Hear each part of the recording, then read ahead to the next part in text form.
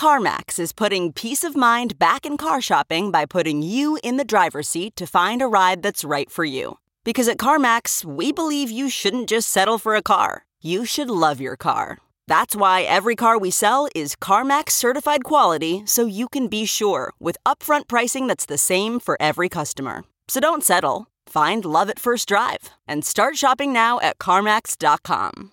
CarMax, the way car buying should be.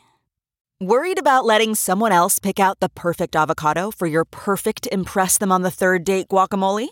Well, good thing Instacart shoppers are as picky as you are. They find ripe avocados like it's their guac on the line. They are milk expiration date detectives. They bag eggs like the 12 precious pieces of cargo they are. So let Instacart shoppers overthink your groceries so that you can overthink what you'll wear on that third date. Download the Instacart app today to get free delivery on your first 3 orders, while supplies last. Minimum $10 per order. Additional terms apply.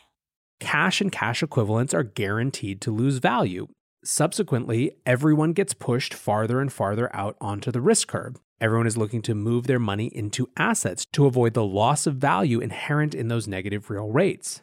And it means that things that used to be perceived as risky are actually taking the role of less risky assets or even safe havens. In other words, bonds become useless, stocks become bonds, venture capital becomes stocks, art and NFTs become venture capital. Welcome back to The Breakdown with me, NLW. It's a daily podcast on macro, Bitcoin, and the big picture power shifts remaking our world. The Breakdown is sponsored by Nexo.io and Casper, and produced and distributed by CoinDesk. What's going on, guys? It is Thursday, March 11th, and that sound you hear is the sound of people's heads absolutely exploding.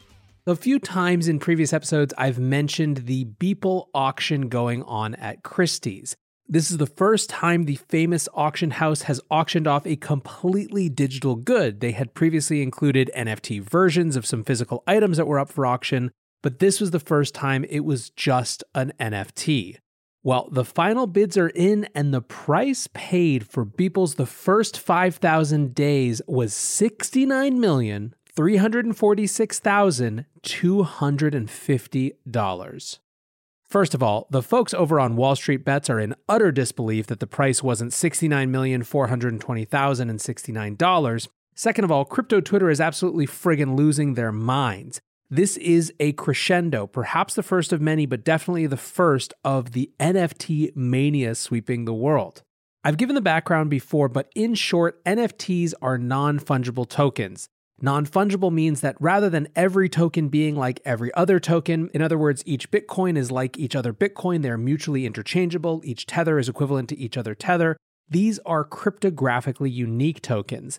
That uniqueness lends them well to the actual owning, quote-unquote, of the original, quote-unquote, of a creative work like a piece of art. NFTs have been a part of the crypto space for years. I mean, remember CryptoKitties? But over the last few months, and especially the last few weeks, they have had a major breakout. There have been 2 really important categories within that.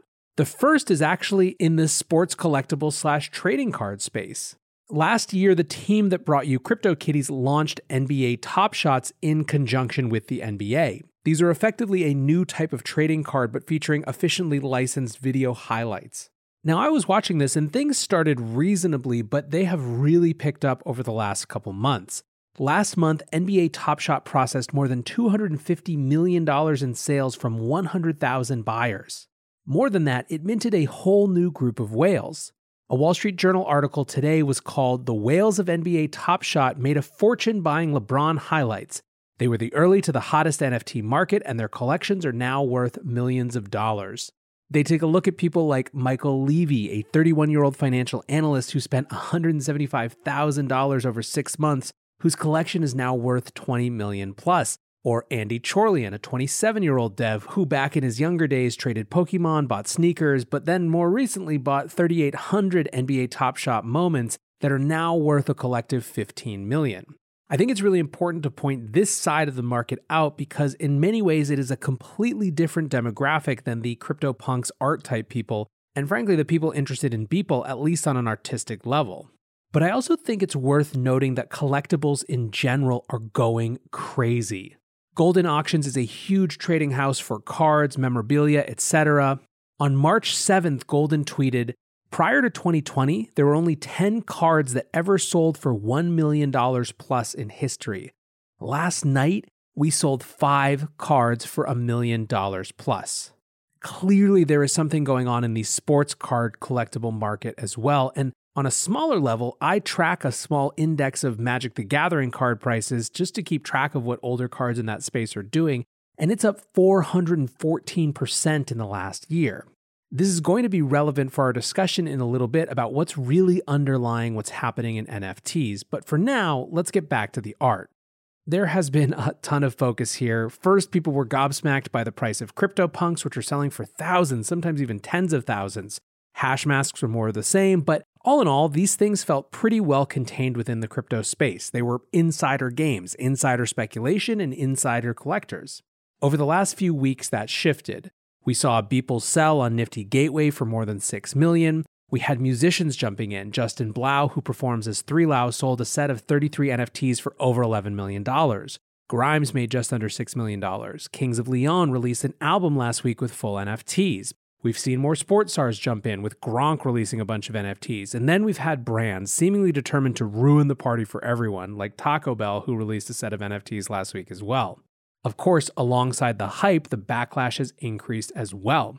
I mentioned on yesterday's show that there is a huge group who are now fighting on environmental grounds.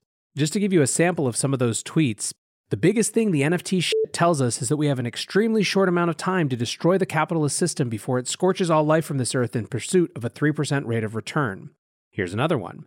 The NFT thing has drawn a line in the sand between the artists who are annoying for evil, minting NFTs, and artists who are annoying for good, cyberbullying people minting NFTs until their mentions are so exhausting they stop.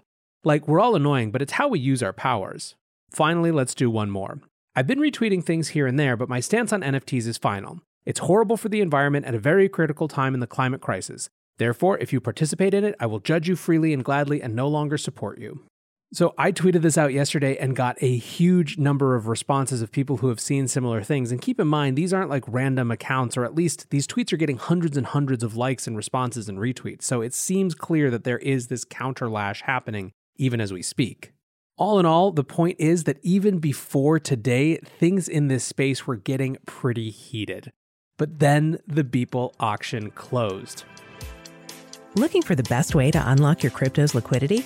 Nexo.io is exactly what you need. Borrow against your digital assets at just 5.9% APR. Earn passive income with yields of up to 12%. And swap between more than 75 market pairs with the instant Nexo exchange. Try the Nexo Wallet app to get the whole 360 degrees of crypto banking. Get started at Nexo.io. Until now, blockchain technology has been a series of compromises. No Layer 1 protocol exists in the market that supports everything enterprises, developers, and consumers need from decentralized applications. Meet Casper. Casper provides the blockchain ecosystem with a solution that makes no compromises around decentralization, security, or performance. Learn more at casper.network. So Beeple, whose real name is Mike Winkleman, was on the Pomp podcast the other day. Pomp told him that he thought the auction was going to hit $50 million, and Beeple laughed in disbelief. Well, as it turns out, Pomp wasn't bullish enough. As I mentioned before, the final tally was above $69 million. And so I've been tweeting about this all morning and just wanted to share the highlights of some of the community's response. First, there is still a big contingent of people who are the "this is just a JPEG set." This is the group who simply cannot fathom why someone would want to own, quote unquote, something that is infinitely replicable. And what's more, where the owner has no practical ability to control that replicability. For them, the very idea of unique digital art is an oxymoron. Digital is a medium that doesn't allow for uniqueness in the important sense of the word, because it can be so easily replicated, even if a blockchain creates an approximation of a certificate of authenticity for that supposed uniqueness. Frankly, I think it's an understandable position, and I don't fault anyone for having it. Digital uniqueness in the context of NFTs does not come with scarcity in the traditional offline sense, nor in many ways rights in the traditional offline sense. It is not then a one-to-one approximation of uniqueness and provenance from meat space, but something that is sort of new and on its own terms. That means it has to be engaged with on its own terms, and for some, it simply won't make sense. I think, however, when we're looking at NFTs right now, the position of those folks that this is just a JPEG clearly does not matter to the market. As in, it seems pretty clear from the early evidence that there are enough people who do buy into this version of uniqueness that NFTs are offering that there is an explosive market forming here.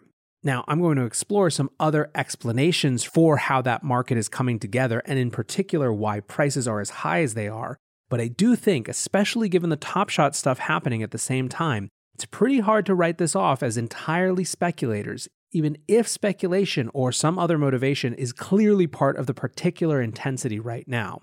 I will note as well that this is the line that the New York Times went with, titling their piece about Beeple, JPEG file sells for $69 million as NFT mania gathers pace. This feels to me to be on the part of editors basically willfully obtuse, and as such pretty dismissible. And I guess just one more point on this before we go to the second line of conversation I've seen a lot on Twitter. There are just a lot of folks out there who have qualms with the specific art, as in they don't like the Beeple piece itself. I don't think in the context of this show I need to go that deep into that phenomenon, but it is something that NFTs are clearly inheriting from the traditional art world. I mean, think about Warhol. He painted tomato soup cans and people are still debating whether it's art.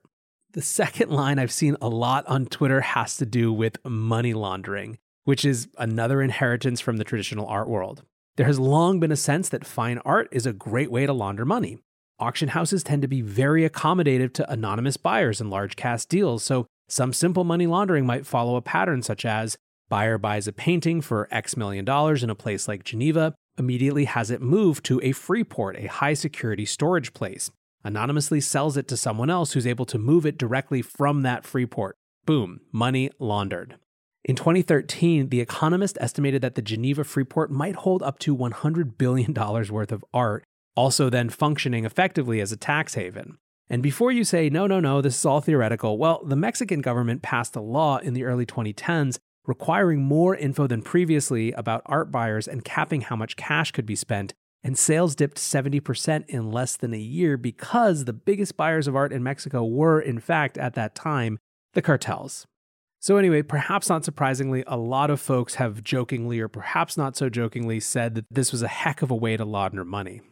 A third aspect of the discussion which I've seen, which is definitely the most interesting to me, is the connection to the perceived depreciation in value of fiat currency. So here's how Preston Pish put it.